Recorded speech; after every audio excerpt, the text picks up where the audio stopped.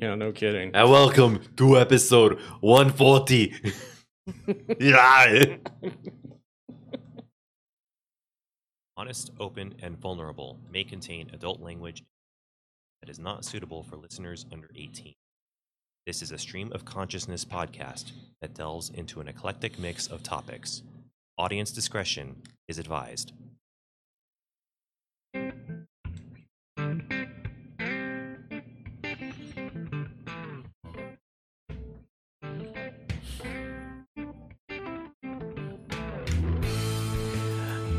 Welcome to episode 140 of Honest, Open, and Vulnerable. I'm Matthew. And I'm Scarlett. And I am Ryan. We definitely encourage audience participation and contribute comments and all that kind of stuff. So you can do that lots of ways. You can post a comment on our website, hovpodcast.net. You can like us on Facebook at facebook.com/honest.open.vulnerable. And you can follow me on Instagram at Colonel_Tux. That's KERNEL_TUX. You can find us on Instagram at HOV Podcast. You can find my blog at inscarletstorm.wordpress.com. And you can find me on Instagram at The Fuchsia Lady. That's TheFuchialady. You can also write us an email. Our email address is hovpodcast@gmail.com. You can leave a voicemail for us at the following number, 231-846-8420.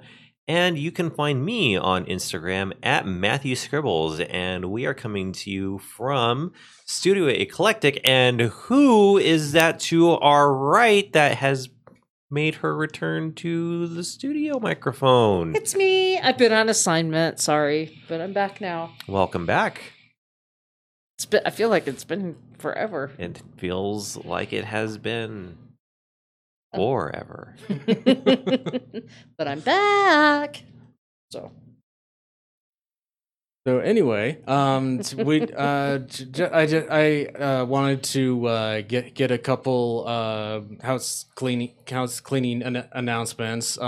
We literally just got finished recording like a little welcome video for our channel finally.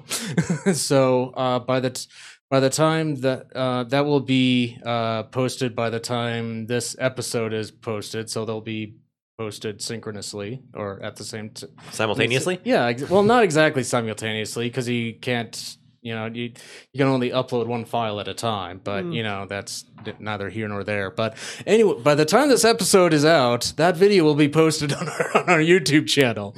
So we're moving towards doing a live show. There's just a few little niggly details that will literally take no time whatsoever to actually get start streaming, and so you'll be so yeah, we'll do like live chat, and you can like come up, chip in with whatever we're talking about, or post a show title idea, or what have you. So as you're not being a dick. The word of the day today is going to be interaction. That's what we're looking for with our with this move to a live format. We like to get our... Oh, I'm sorry. You didn't say it was a secret word. Okay. I did not say it was a secret word. That's right. I was wrong in that. It was the word of the day, not necessarily the secret word of the day. Okay. Too late. And this is the time of the podcast where Scarlett wishes she was still on assignment. But No. But yeah, so we'll definitely make a big announcement when we actually do go live, and we'll be posting on our social media when we are about to go live. So so keep look out for that. And we like to. So now that that's out of the way, we do like to start every show with our moments of squee. And since it's her, her triumphant return to the studio, what do you have, Scarlett? Well, I have a couple of things. Number one, my birthday's behind me. I turned 21 for the 25th time. Do the math. Anyway, and I went down to Sorry. I went down water bottle. I went down to Colorado Springs to see my family and pretty much just kicked back and relaxed. And I did get a couple of things. One of my moments of squee is that I ordered the 25th anniversary of the Way of the Warrior is actually what it is, by Billy Tucci. And I got a autographed Comic-Con International exclusive. So I've yet to receive it, but I ordered it. And then I also we're going to be getting a couple of really neat She posters. And that's SHI. So if you want to know what that is, look it up. But we met Billy Tucci 2 years ago at the Pop Culture Con that we do here in Denver. And he was just really down to earth, very personable, just one of the nicest people I've ever met. A little manic, but I think all artists are to a certain degree. And so I wanted to support him. So go to Billy Tucci, that's TUCCI.com. Check him out. So that was number one. Number two was, of course, I got to see my family. That's secondary. But I also I feel bad for your family all of a sudden that they were your secondary. You know what? It wasn't like that. It's just that whenever I get to spend time with it's like unspoken. Let's sure you have a good time. I have a good time with my family, so I don't get to see them very often. So when I do, we have a good.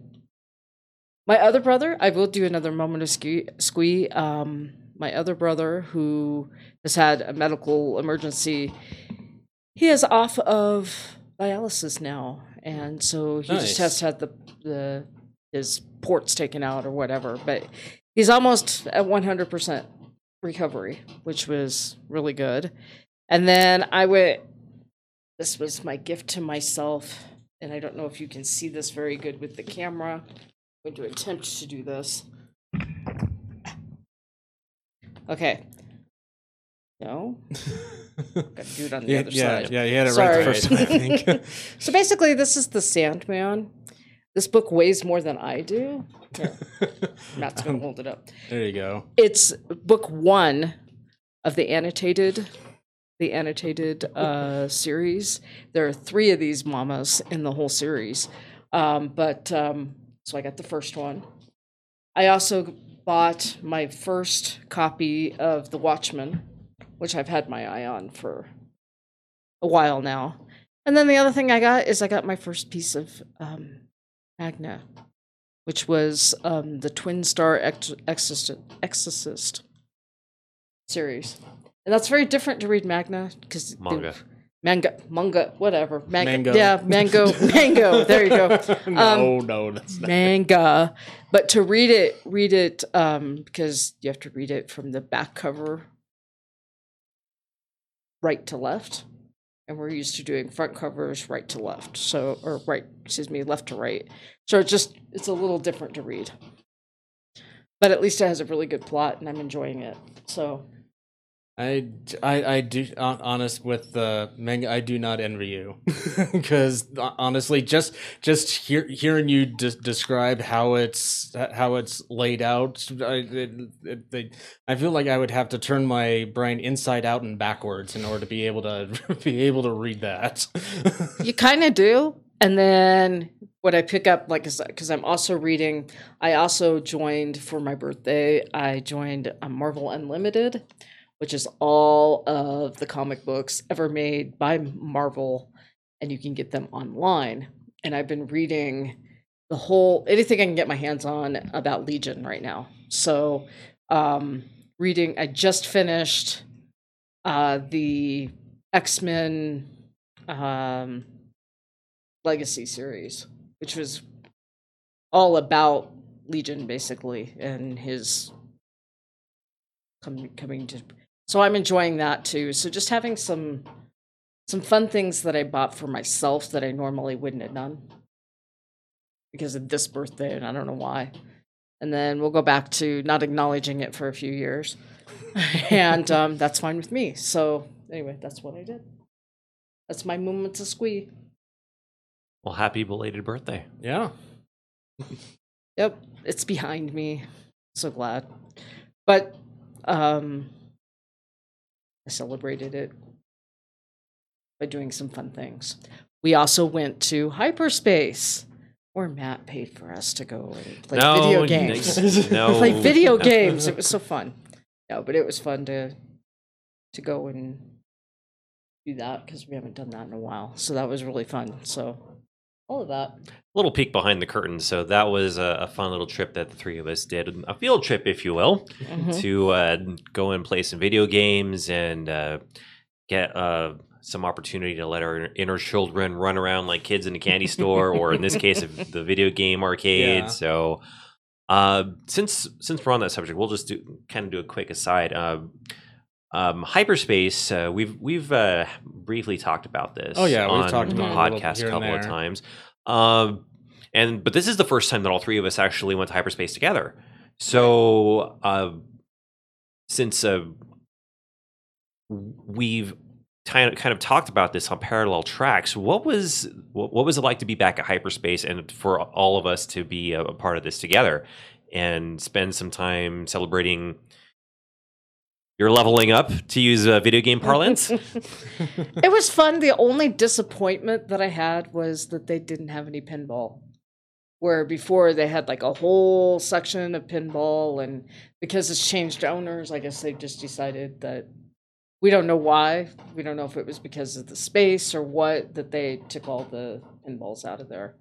But it was still really fun to go and play some of those vintage games, and it was fun to kind of do that with you because we hadn't done that with you. So that was really fun. And it'd been some time for since Scarlett and I last went, and it should be noted that they before they had announced that they would be closing at the end of summer, and then literally like I think it was one or 2 days before we went, they had announced that they'll stay open as as long as they can. So I'm surmising that they sold the pinball machines to kind of help keep everything afloat. So, and all we can do is speculate at this point. The reason why I'm just glad that they're going to stick around, because hyperspace is a really cool venue for essentially the purest of pure arcade experiences you'll ever hope to find.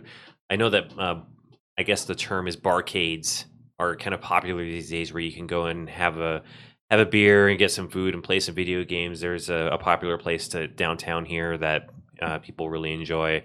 But if you just want the pure unadulterated experience where you get the games and maybe the occasional soda or snack, hyperspace is going to be your best bet. And they're not paying me to say this. This is a place that I have been to for a few years now, and I've gone there from quite literally from when they first opened, and I've stayed as late some nights when they close.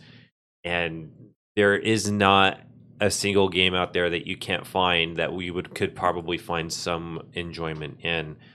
So for any folks listening around the local Denver metro area, support your small business and show them that you enjoy the classic games, you enjoy having them in your community, and that you're willing to give them support so they can be part of our community for not just now but for the foreseeable future. And again, they're not paying me to shill for them, but however, hyperspace has it holds a very special place in my heart, and I would like to continue to support them and keep them afloat as much as possible. And for those that are hearing us within the surrounding areas, please support your small business, give them your patronage, tell your friends, tell your families that game, that don't game, but used to game, so they can, whether it's for the vintage factor of playing an old arcade cabinet or for the nostalgia factor of playing games they played as a kid, give them your, give them your business, give them your support. You'll be glad you did, and as a in some small way, I'll be glad you did as well. So, but don't do it for me.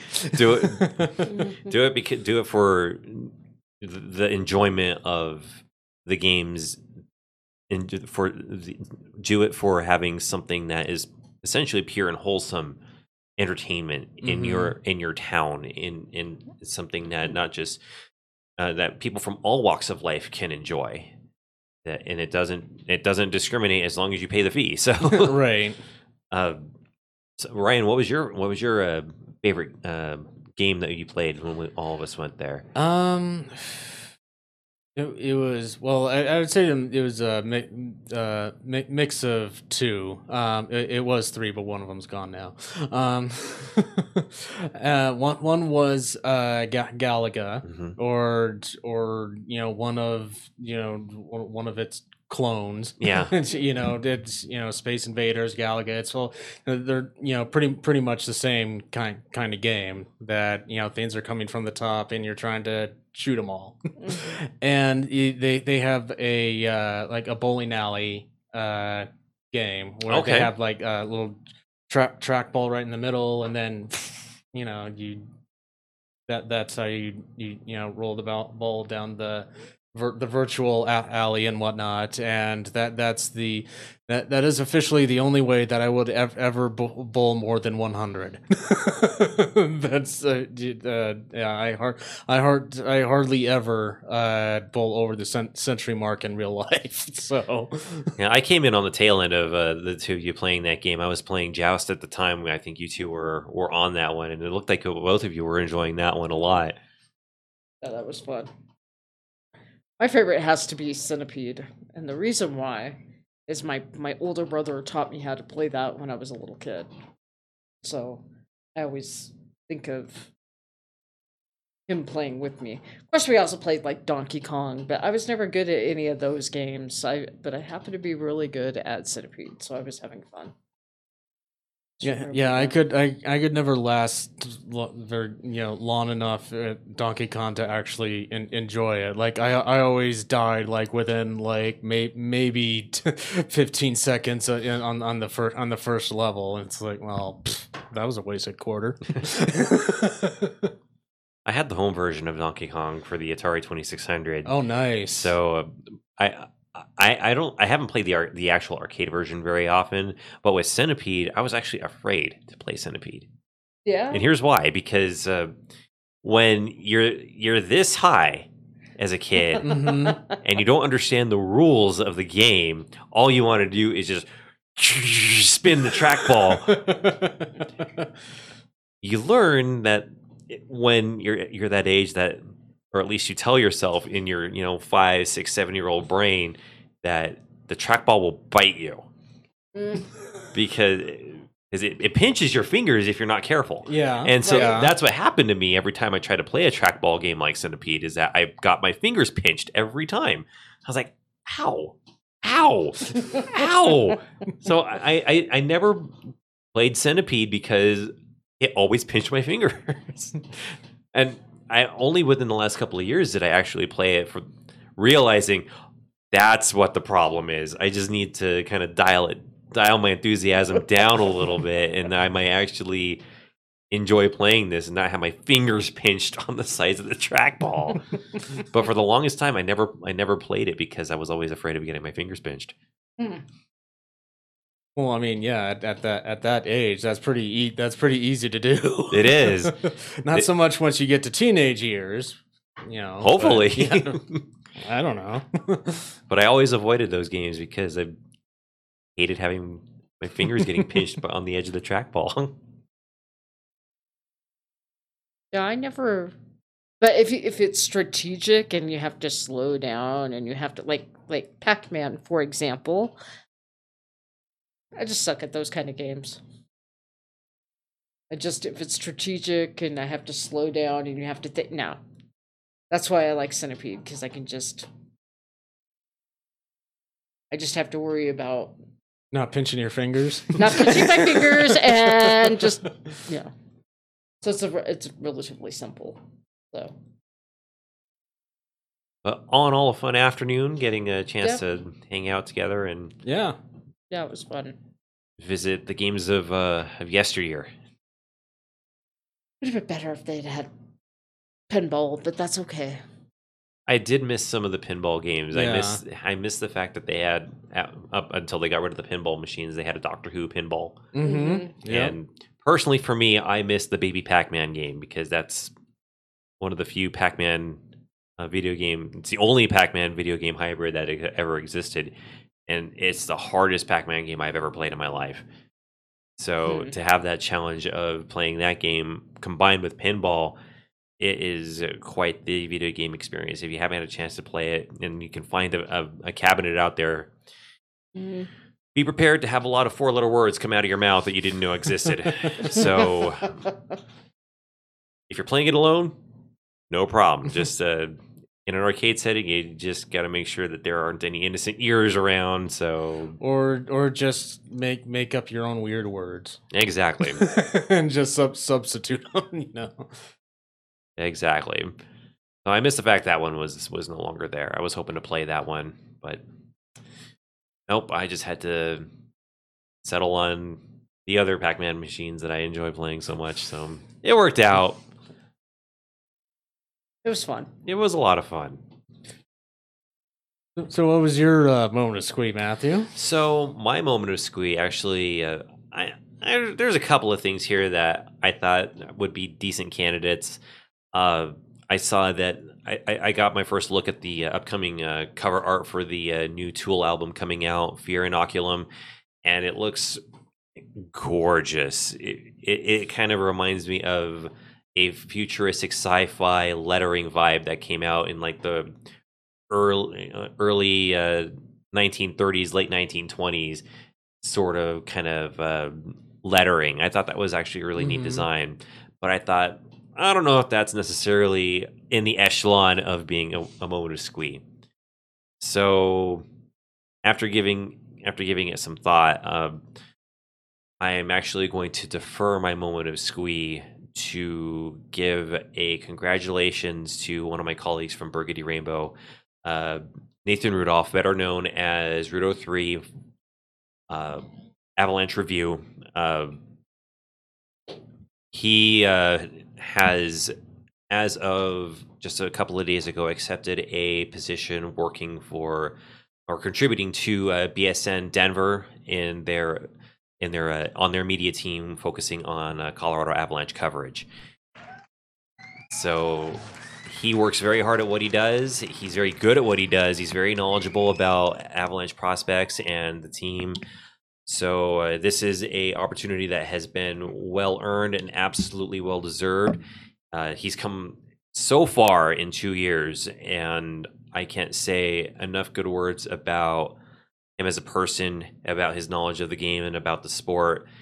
He was able to cover the Colorado Eagles' final ECHL playoff run in 2018 for their second consecutive Kelly Cup victory.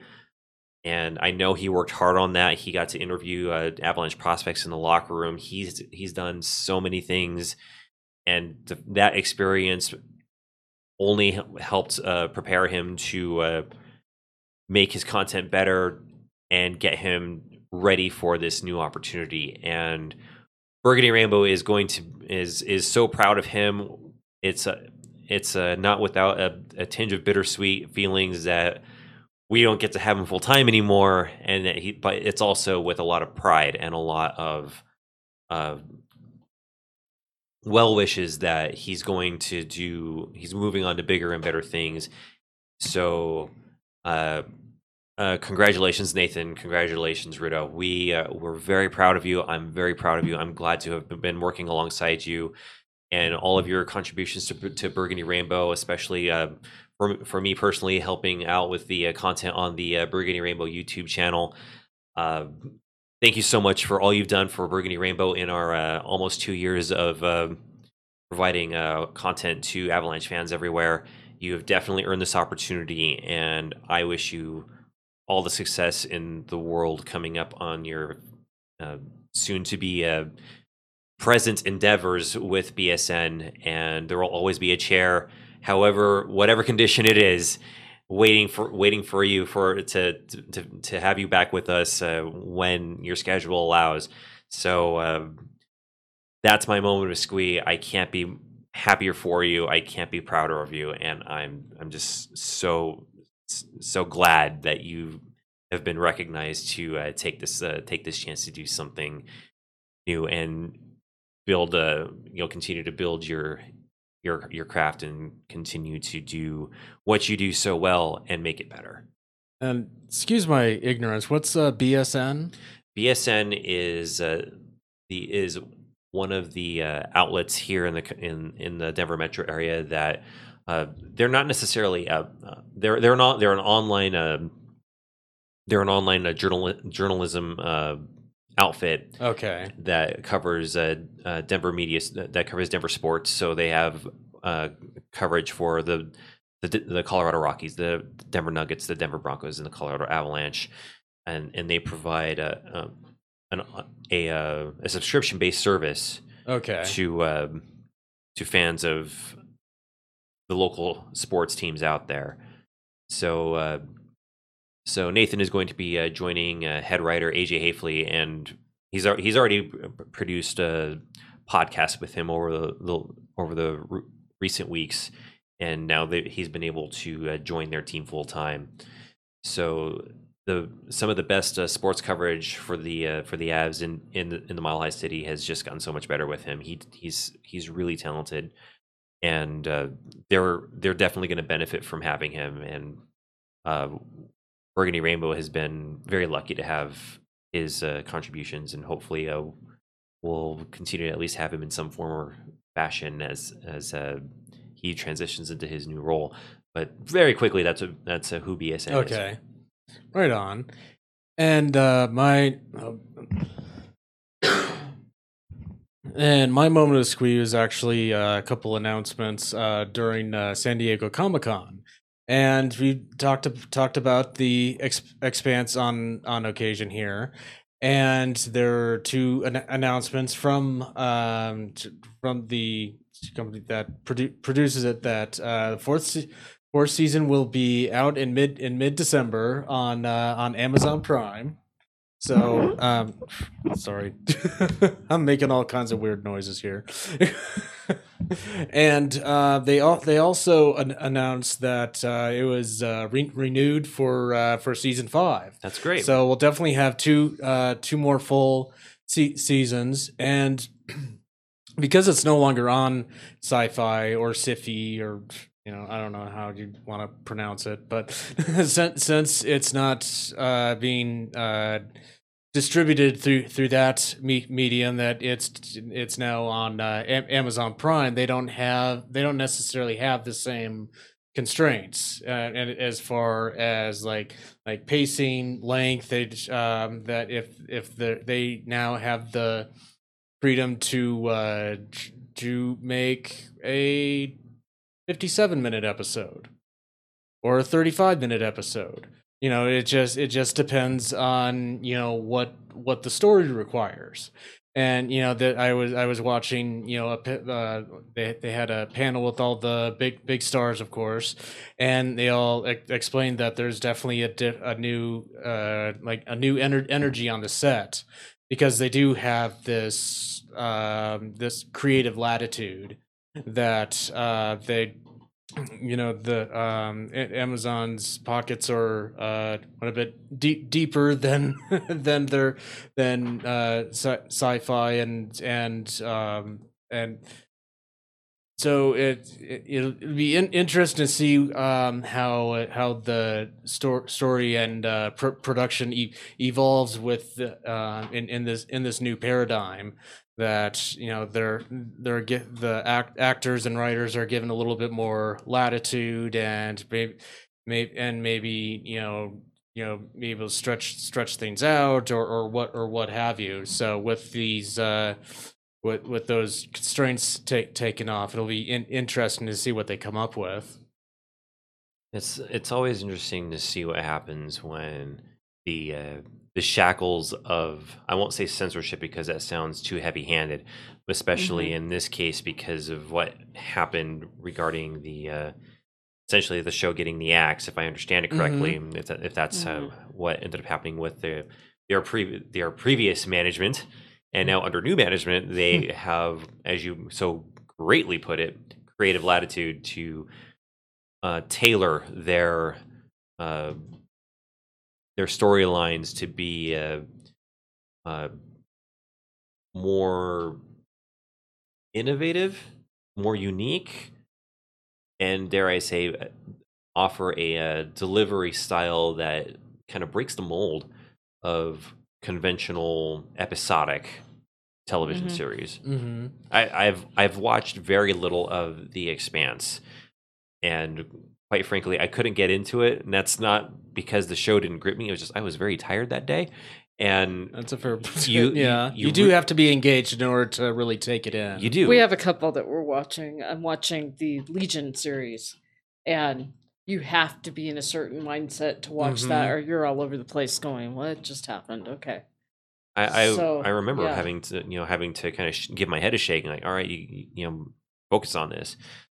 But I wonder, after a certain amount of time has passed since that switch from Sci-Fi to Amazon, if you can tell that there is like a break in how the characters and the storylines were cultivated in those under that regime with Sci-Fi, and how it's going to be with the Amazon people. So Amazon. And we'll only see that in the framework of hindsight, but I think that's going to be a very interesting conversation to have once we get to that point, to say, well, the show was like this and then it became this. That I think is going to be very compelling. Well, here's kind of an interesting point, is that the first 3 seasons were all done under Sci-Fi. And interestingly enough, there's a huge demarcation point at the end of season 3. If they I think I mentioned this on a previous episode, that if the show did not continue, there would have been, people would have been getting their pitchforks and torches, and because of the way that season 3 ends, and that's the way I'm leaving it. But it's more of a cliffhanger. I wouldn't call it a demarcation. It's you haven't seen season 3 yet. I've seen part of it, but I would say that what you're trying to say is because of the way that it would be more like a cliffhanger or a non-ending. Yeah, like we've seen on other shows where they do the for your own. What might have happened, or because I've seen that, especially in Sci-Fi.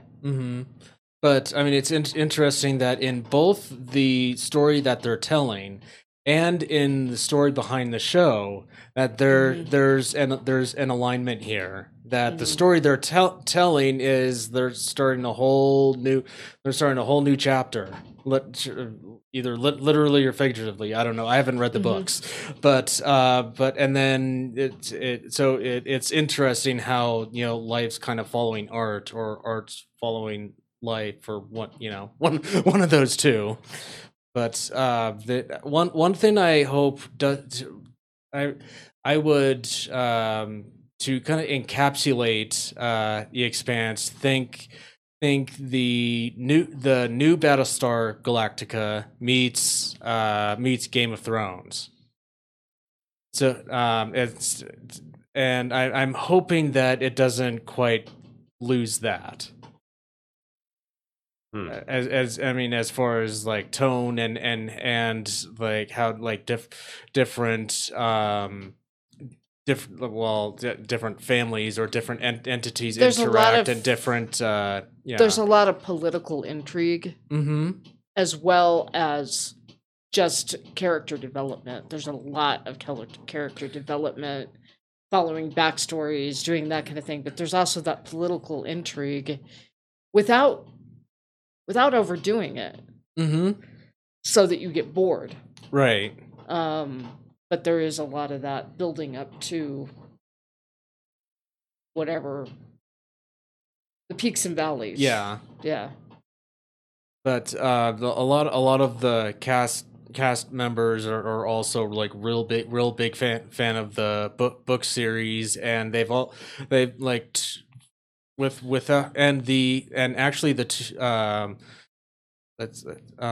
two authors that there are two authors that create the series, and they came up with a pen name James S.A. Corey, and I think one of them is Daniel Abraham. And he's written about a bunch of sci-fi, and I can't think of the other guy's name, but they're both like involved in the production of the show, which you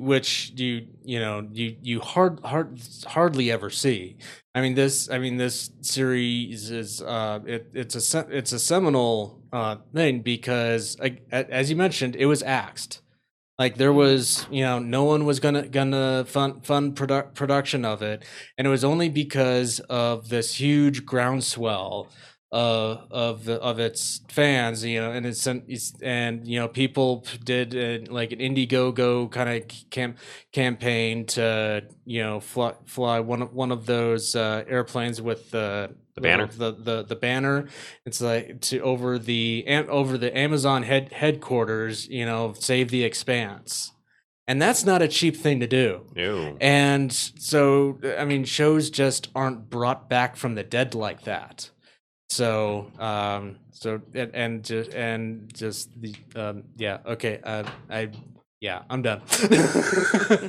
I'm blabbing here. You've expanded as far as you can expand. Anyway. And it is one of those things where you have to be in the mood, or it's not going to get. I think I had to watch it. I had to start watching it more than one time because of not being in that headspace. So you do, but it will. The storyline is compelling, and it will. If you give it a chance, you might like it. So yeah, that was my moment of squee. So, speaking of space. Oh, I see what you did there. Yeah, we discussed at length the Apollo 11 anniversary on our last episode, and just a few days ago, I happened to be taking a trip through some articles online, and I found this very fascinating article on io9.com regarding the Neil Armstrong spacesuit that he wore during that mission. And it's currently at the Smithsonian space exhibit. And the article details the level of simply put, the spacesuit is slowly disintegrating. It's deteriorating. It's over 50 years old now, and certain components were not meant to last forever. So there are certain parts inside the suit that are decomposing, and they're decomposing at a certain rate. So what they designed at the Smithsonian was this ventilation system that they have installed inside the suit to clear out the noxious gases and fumes that the suit's deterioration process is creating as a byproduct of that process, and it's evacuating those out and ventilating fresh air inside the suit to help slow down the deterioration process. The suit is now back on display. They had to they built a mannequin essentially inside the suit and built in this ventilation system to help slow down the deterioration process. So the current generation and then future generations can still have the opportunity to see this last question mark or one of the few, I should say, one of the few examples of technology that have literally been out of this world and back. So it's a very fascinating article to read, and it just it was something that stuck in my head after we had our conversation about Apollo 11, and I thought that would be a nice little follow up to that conversation we had on on the last episode about the mission and the technology that was involved in making that feat possible, and to see that there's this effort to preserve that very iconic spacesuit. Because if you've seen anything about the moon, you've probably seen some photograph or some still on the TV broadcast or something about that suit and about that moment. So it's neat to see that there's a concerted effort to preserve this piece of history for so long. And it's interesting that you talked about it. It's like 3 or 4 years ago, I was watching it was through Adam Savage's Tested channel on YouTube, or it is on their little video podcast. Still Untitled, and it's it's still untitled. They still don't have a title for it. Anyway, and Captain Obvious. But anyway, he had mentioned that he was working with some people at NASA on preserving the suits from the Gemini and Mercury missions, and he was talking about how the biggest first off, they weren't exactly building these to last. They were. The Gemini and Mercury were definitely like the beta test level, but they still kept them, but they were made with using like organic latex, which gonna break, which that has its own like issues. I mean, in terms of like entropy. So it's interesting, kind of hearing from the other side, like the solutions that they came up with. So, do you have any thoughts on this, or? Don't look at me. Okay. If I did, I would pitch in. I'm trying to think, though. I did hear, and I heard this on Stephen Colbert. He was talking about there was a certain former astronaut who his ashes were being taken to space. He's already been in space once, but I guess they're going, and there's actually 2 of them, and one of them might be. I want to say, this is so dumb because I wish I'd paid closer attention. It was one of the actors from the original Star Trek. Okay. So his, along with the former astronaut, anyway, their ashes are being taken to space. It will go around the sun, and then it's just going to kind of go out into space, so that they will really end up in the space frontier where no one's gone before. And I want to say it's Chekhov, the actor who played Chekhov, but I could be wrong about that. But anyway, that's interesting. I just think that's interesting that they did that. And I don't remember who the astronaut was. It may have been Armstrong, where some of his ashes were going up also, but I don't remember. I don't remember who the astronaut was, and I don't remember who the actor was. But anyway, they're going. That's being. Well, I'm sure that's something you can look up online. Anyway. Yeah. And I heard it on Colbert. And when I watch Colbert, I only half watch him because, yeah, he's usually on too late for me to actually stay up and watch him. So anyway, that I've the often, Late Show. Yeah, Go figure that. Anyway, I often thought, kind of to, just, get cremated and dispose of, have them disposed in that way. Only, like obviously this would be this would be incredibly expensive to launch up to follow like the two Voyager paths, and then once you get out to the Oort cloud, out to the very edge where the body former planet known as Pluto resides, and then launch a small capsule with my ashes in it beyond that, and then who knows what happens after that. And didn't they reclassify Pluto as a planet a few years back? I don't think no. According they wanted to, but they haven't. According to Neil deGrasse Tyson, who he knows more about astrophysics than the three of us, or he's forgotten more about astrophysics than the three of us could ever know. So he mentioned that where Pluto is, they found a number of bodies that are in its orbital path, but are not it. He said it hasn't cleared its orbit of other bodies that could like the Earth, for instance. Anything that we encounter along our orbit is not gonna like knock us out of our orbit or really cause any kind of damage, because we've cleared our orbit of anything that would be that are of similar size.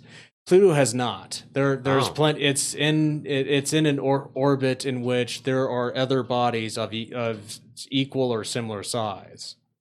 It was just the first one that they saw that far out. Interesting. So that's why it was demoted from a planet, because they discovered all of these other bodies that are the same size. So therefore it didn't meet the definition of a planet. That's no moon. I got a bad feeling about this. I'm sorry. Anyway, moving on. Hey, you brought up Star Trek, so I mean, come on. Star Trek and Star Wars are two totally different animals. True, but still, they're not even in the same class. One's in a galaxy set in the future. The other is a long time ago in a galaxy far, far away. One is a TV show and one is a movie franchise. Well, it's also a. No. Anyway. Moving on. I'm just saying, Star Wars, Clone Wars. Not the same thing. I'm just saying, there's TV in Star Wars too. All right. Anyway. We welcome your comments. Yes. HOVpodcast@gmail.com. It's the classic Trek versus Star Wars debate. Again. Anyway. Hey, there's a show title. Come on, nerds, get at us. Anyway. And that is not a pejorative, because clearly in the balance of this conversation we've talked about a lot of very nerdy things here, so we're not picking on anybody. Yeah, I do not participate in this whole Star Trek versus Star Wars thing, because at this point, creator, they've people that have worked on both entities at this point. I mean, because but they're separate. They're not right. The only thing they have in common is they take place in space. Yeah, they're completely different in their storylines, in their in their mythos. I was going to say pathos. That's a whole nother issue. But just it's just it's like apples and bananas. Yeah, but I'm talking about the debate part because I'm not saying anything about the debate. There is no debate. Exactly. There is no debate. Exactly. Wink, wink, nudge, nudge. No, there's no wink, wink, nudge, nudge either. HOVpodcast@gmail.com. Yeah. Moving on. By all means. So I was going to say something. I'm just not going to. Okay, moving on. But hey, if you want to say I was just something. going to say, psst, your ass be showing. Look, yeah, fair enough. I mean, it usually is. I mean, it's always with me. I mean, there's no cure. You know, there's no like. I didn't mean for you to run with that. that. Like lotion to rub into. I was just pointing that out to you, and I knew you were going to take it and run with it and make it way more than it needed to be. Of course. That's why I'm just like, psst, your ass be showing. Moving on. And So that's anyway- like, and then there's Spaceballs. Yeah. There you go. Hey, Yeah. there you go. And they're in the infamous Oh, I hate yogurt. I love Uranus bumper sticker on the on Lone Star's ship there. Oh yeah. And the other one is you could say there's Hardware Wars too.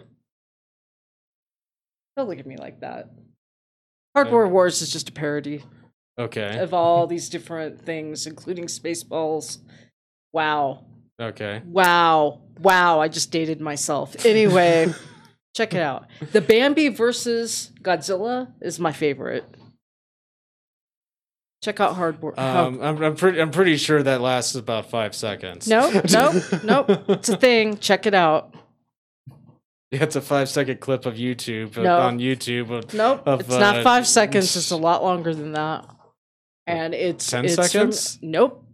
There's no way Bambi stands up to Bambi Godzilla. versus Godzilla. Check it out. It's a nice little short. Anyway. Yeah, it's 10 moving on. seconds. So No, Bambi it's getting not. roasted by Godzilla. No, it's not. It is not 5 or 10 seconds. It's much longer than that. Just check it out. So forget Star Wars versus Star Trek debate. The Here's Hardware Wars. The real debate is Bambi versus Godzilla, apparently. on Hardware Wars. There's a tie in there. Anyway. We welcome your comments. Bambi versus Godzilla. Who comes out on top? HOVpodcast@gmail.com. Moving on. I know because Yes, I've seen it. I'm the only one who's seen it, apparently. So I know how it ends. Yeah, I'm just Anyway. poking fun at it, but yeah. It's supposed to be poked fun at. That's the whole point. Anyway, moving on. Giving So you a anyway. graceful move on, and they're not taking Yeah. it. Sorry. So something about a bumper sticker. I had- Something about bumper sticker. I had a great segue about the bumper sticker. And we totally ruined it. So thank you both for that. Anyway. So speaking of bumper stickers. Speaking of bumper stickers, let me pull up the article real fast. Which I could have been doing while this whole Bambi versus Godzilla thing was going on. It's Godzilla. Just check it out. Hardware Wars. Bambi versus Godzilla. All right, this is a slightly outdated story. This took place earlier in May this year, but it's again, speaking of bumper stickers, this is from the Lake City Reporter, Lake City, Florida, and the headline is "Obscenity Arrest Sparks First Amendment Claim." A Lake City man was arrested Sunday afternoon for a window sticker that a deputy alleged violates a state obscenity law.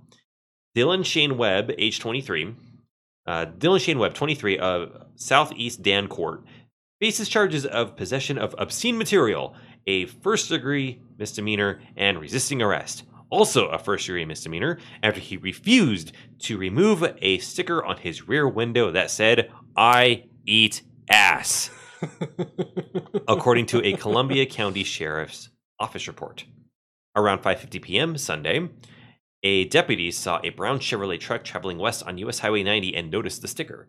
The deputy claimed the sticker violates Florida Statute 847.011, which deals with possession and distribution of obscene material. When the deputy confronted Webb and a passenger about the sticker, Webb said, quote, Webb said they were, quote, just words, according to the report. The deputy asked Webb how, quote, a parent of a small child would explain the meaning of the words, unquote, to which Webb replied that it would be, quote, up to the parent. The report states.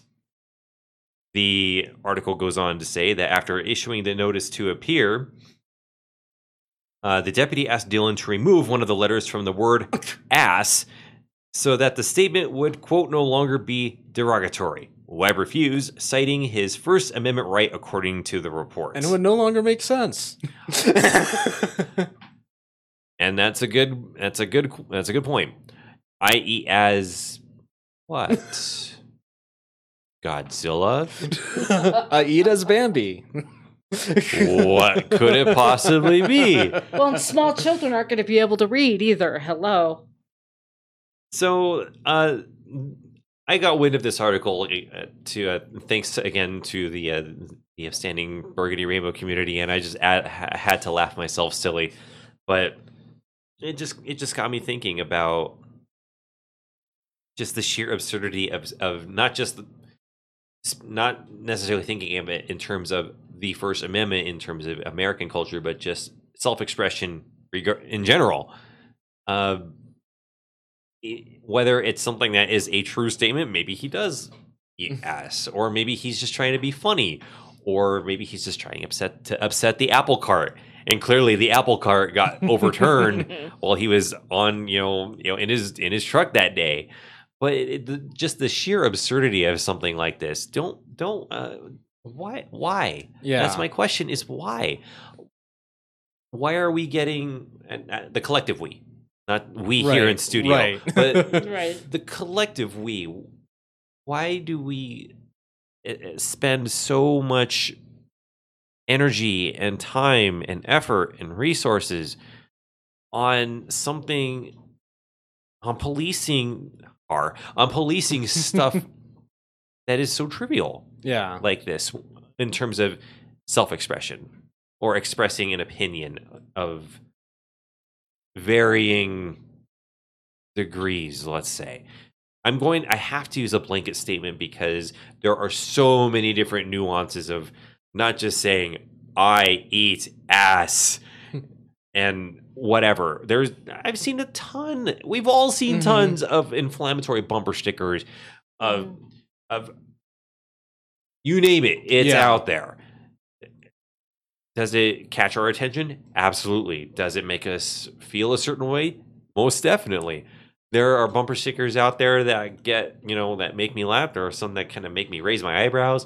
And I know that at one point I'm going to bring up a nice little pivot down memory lane for you. When you had something on your car once upon a time. What is it? Your gasoline has carbs in it. Yeah. At the height of the Atkins craze in the early 2000s. So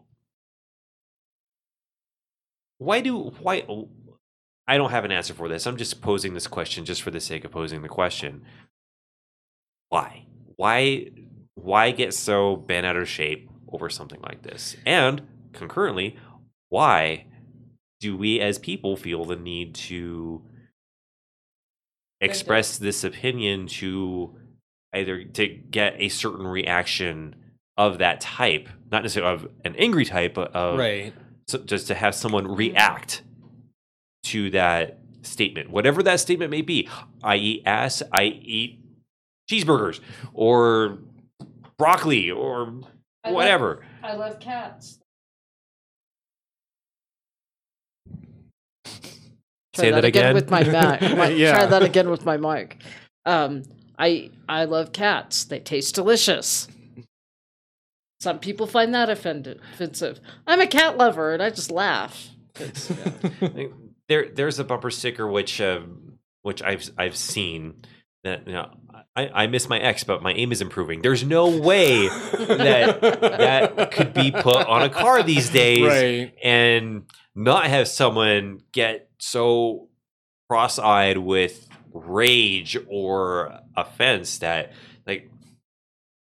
would I ever want to incur bodily harm on someone who I dated in the past? Absolutely not.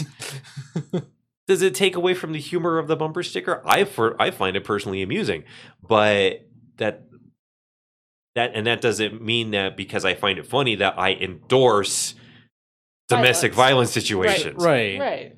So it's such a complex thing. It's so complex. Why? I would never post that. I would never put that on my car because I don't like to have bumper stickers on my car. They're messy and you can't get all the stuff off. But why? That's what I keep going back to is why. Yeah, well, while you were explaining, this guy, policeman pulling him over, I just imagine, on that, on the other side of town, someone setting fire to an AIDS clinic, and and he's pulling this guy over because of a silly bumper sticker. Right. Now, if the guy was a proprietor of like a store, and he put the bumper sticker, in the store window, and it wasn't like one of these novelty stores, and they would say, okay, maybe they have a point. But I mean, it's on his own personal vehicle. It's also, and also, I would argue that the store owner has the right to advertise his beliefs the way that he wants to, because you don't have to shop there.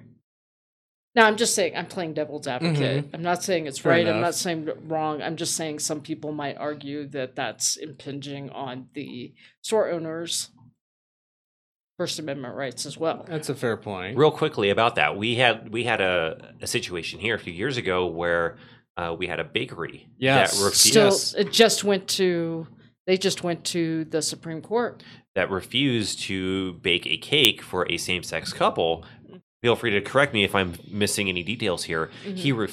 The owner refused to do so because it went against his belief system. Mm-hmm. The couple ended up filing a suit against him, and now apparently it's gone to The owner won. the owner won. Because what he said was it was for his religious rights, which is something completely different than just your First Amendment right. Okay. So that's why he was able to win. And again, okay, I'll give you I can't tell you the name of my company, but we're just going to say company. Company X. Well, no. This is better than we're going to say company Y, okay? Because Why? Why? Company X is the bad company. Company Y is not a bad company. Why? We have a CEO who is a political PR nightmare. Every time he opens his mouth, he causes all sorts of issues for the company. So what I would say, but he made a statement along the lines, I'm paraphrasing, that if you're going to bring a spirit of hate into my store, take your business elsewhere. And everybody thought he was speaking out against Trump, and that's not what he was doing. He's saying, if you have a spirit of hate, if you're going to promote a spirit of hate, and and this is in regards to gun sales specifically. If you're going to bring a spirit of hate, take your business elsewhere. We don't want your business. And so everybody Trump supporters just got their Titties in a wad? something like that, and just went off until they realized, wait, that's not actually what he said. Okay. And what I would always do is say, where did you read that? Where did you hear that? Oh, I heard it third party. Well, you know what? Go back and look at it before you just cancel. And you know what? I'm happy to cancel your business because that's what would make all of us happy, is for you to go away and we'll part ways. But I just want you to understand that I'm not defending what he said because I know he's a PR nightmare, but I don't want you to just go off of hearsay. Actually read what he actually said word for word and then make an informed decision. So that it goes back to that same type of thing. So that's what I would, it goes back to the bakery. So, so some people are going to argue that, not being able to put that in his store window goes against his. Yeah, that's a fair point, but at least with the storefront, you have less of a straw man argument. than when putting it on your own personal vehicle. Right, I mean, that's and the just other stupid. thing, and the other thing for being in a window of a store, maybe there are small children who are going to see that. Mm-hmm. But in their defense, how small are we talking? Because small children who need to have that explained to them probably can't read yet. So, I mean, you could argue it anyway. I'm just playing devil's advocate, whether I agree or not. I'm just saying you could argue that any way you want, pro and con. Mm-hmm. But yes, it wasn't worth getting arrested over. I knew that. Oh, No. yeah. I would just cover it up. I wouldn't take it down and I wouldn't alter it. But maybe I'd make it where, okay, until this is settled, until I get a court order saying I can show this in my own vehicle, maybe I'll just take it out of the window. But should there really need to be a court order Yeah, no saying kidding. There's not. you I'm can not, do that? Again, I'm just not playing. It's not worth it on either. It's not worth it for the police officer to deem it, to make a bigger deal out of it than it needed to be. But it doesn't need to be made a bigger deal by the owner either. So so both of them, you could argue it both ways. So let's say that there's So the a whole point certain is why. level- I don't have a reason for you. that there's a certain level of personal responsibility for how we choose to express our opinions. Correct. That's not to say we don't have the right to express Right. unpopular opinions, but we have a responsibility to express our opinions. You could say the same thing for somebody who's blasting what I call noise pollution. I don't even call it music. But let's say that there's some music with the questionable lyrics, and they are blasting it for everybody to hear, and you don't get a choice in the matter. I consider that to be noise pollution. I don't care if it's Christian music blasting. Same thing. It doesn't. So there's that. Yeah, personal responsibility, I think, is good. But the real world doesn't work that way. But it would be nice if people would just consider the people around them and not what they say, but how they say it. Our CEO would not have half the PR problems he does if he would just stop and think about what he's saying it and the manner in which he's saying it. Because it's not what he says, it's how he says it and how he presents it that always causes a problem. So that's company one. And I know because I'm getting that my department handles 3 different, we wear a lot of different hats, but one of the things we're doing is we're doing all the complaints. So I get all of the complaint calls from when the CEO does something stupid. So, yeah. So you could argue that too. So it's just, why? I don't know. People are human. You take the human element out of it, and maybe it wouldn't be that way, but what's the fun in living life that way? And then there's the other side of it where we have unpopular opinions and unpopular forms of expression. I immediately think of Carlin's bit about the 7 words you can't say on TV. Yep. And something like that, just as an example. But just because something is unpopular doesn't devalue its importance. Right. Right. But he's not going around saying those 7 words. He's not saying that in his everyday life and in the supermarket. Right. Well, neither is Carlin. But I'm talking about Right. George Carlin never did that. Yeah. Because there were children, he picked his audience. Whatever grocery store he's shopping in now, and whatever plane of existence he's in, Yeah. Fair enough. probably everybody's saying that, or nobody's saying that. Maybe they don't go grocery shopping. But Yeah, they just manifest. It's like, hey, I want a whatever. Here it is. well, that maybe they don't need they don't need those material things. We don't know. we won't ever We don't know. We won't ever know in this no- lifetime. None of us know, and neither do you, because you're Or- alive. Or do you? HOVpodcast@gmail.com. Well, if you're alive, you don't know. Or maybe you do. Or you think you do. Oh, there's plenty of people that think they do, but there's no there's no verifiable. That's why we have. Anyway, don't get me I would started. love to get an email from someone claiming that they know. Oh, I know. So if you know something, or if you know something, HOEpodcast@gmail.com. And on that note, I think we've run this thing into the ground here. So, so I'll go ahead and wrap that up here. So, thank you for watching or listening, and we do appreciate any feedback. So please comment using channels found on hovpodcast.net.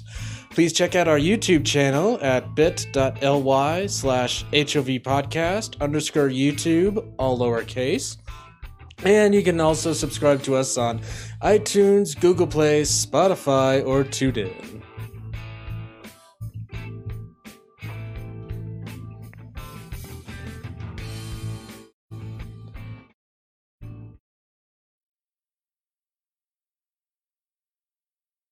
Yeah, I just wanted to make sure I hit the right button. I'm like, wait, this is going on a ways, but no, it's the outro. But okay.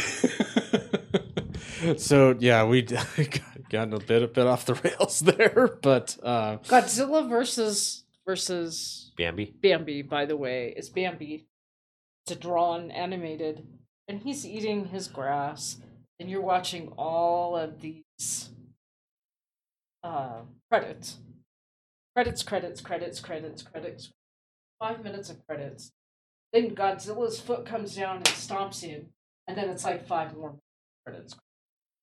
That's what Godzilla is. Ah. So you were close. But you were giving it away. Shut up. Spoilers. Spoilers. I think we passed the what Point of no return? No, well, not that, like statute of limitations on spoilers for Hardware Wars. Hardware Wars was back in the 70s. Yeah, I'm pretty sure. Yeah. So okay, so for episode we have Not a Secret Word of the Day, Creative Latitude, classic Star Trek versus Star Wars debate. Speaking of bumper stickers, political PR nightmare. I'm a fan of speaking of bumper stickers. Alrighty then.